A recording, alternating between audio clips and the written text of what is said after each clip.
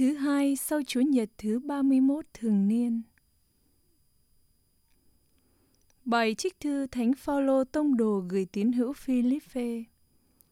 Anh em thân mến, nếu có sự an ủi nào trong Đức Kitô, nếu có sự khích lệ nào trong Đức Mến, nếu có sự hiệp nhất nào trong Thánh Thần, nếu có lòng thương xót nào, thì anh em hãy làm cho tôi được trọn niềm hân hoan, để anh em hưởng cùng một niềm vui, được cùng chung một lòng mến, được đồng tâm nhất trí với nhau.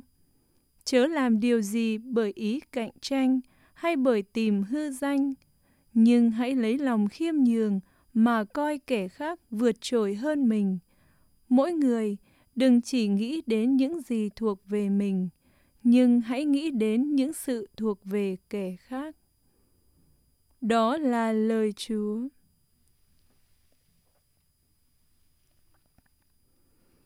Lạy Chúa, xin giữ linh hồn con trong bình an của Chúa.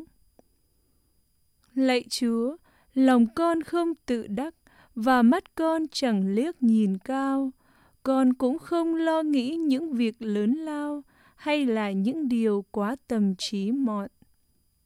Lạy Chúa, xin giữ linh hồn con trong bình an của Chúa.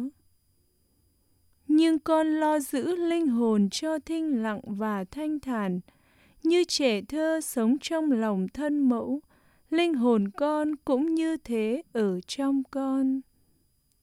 Lạy Chúa, xin giữ linh hồn con trong bình an của Chúa. Israel hãy cậy trông vào Chúa, từ bây giờ và cho tới muôn đời.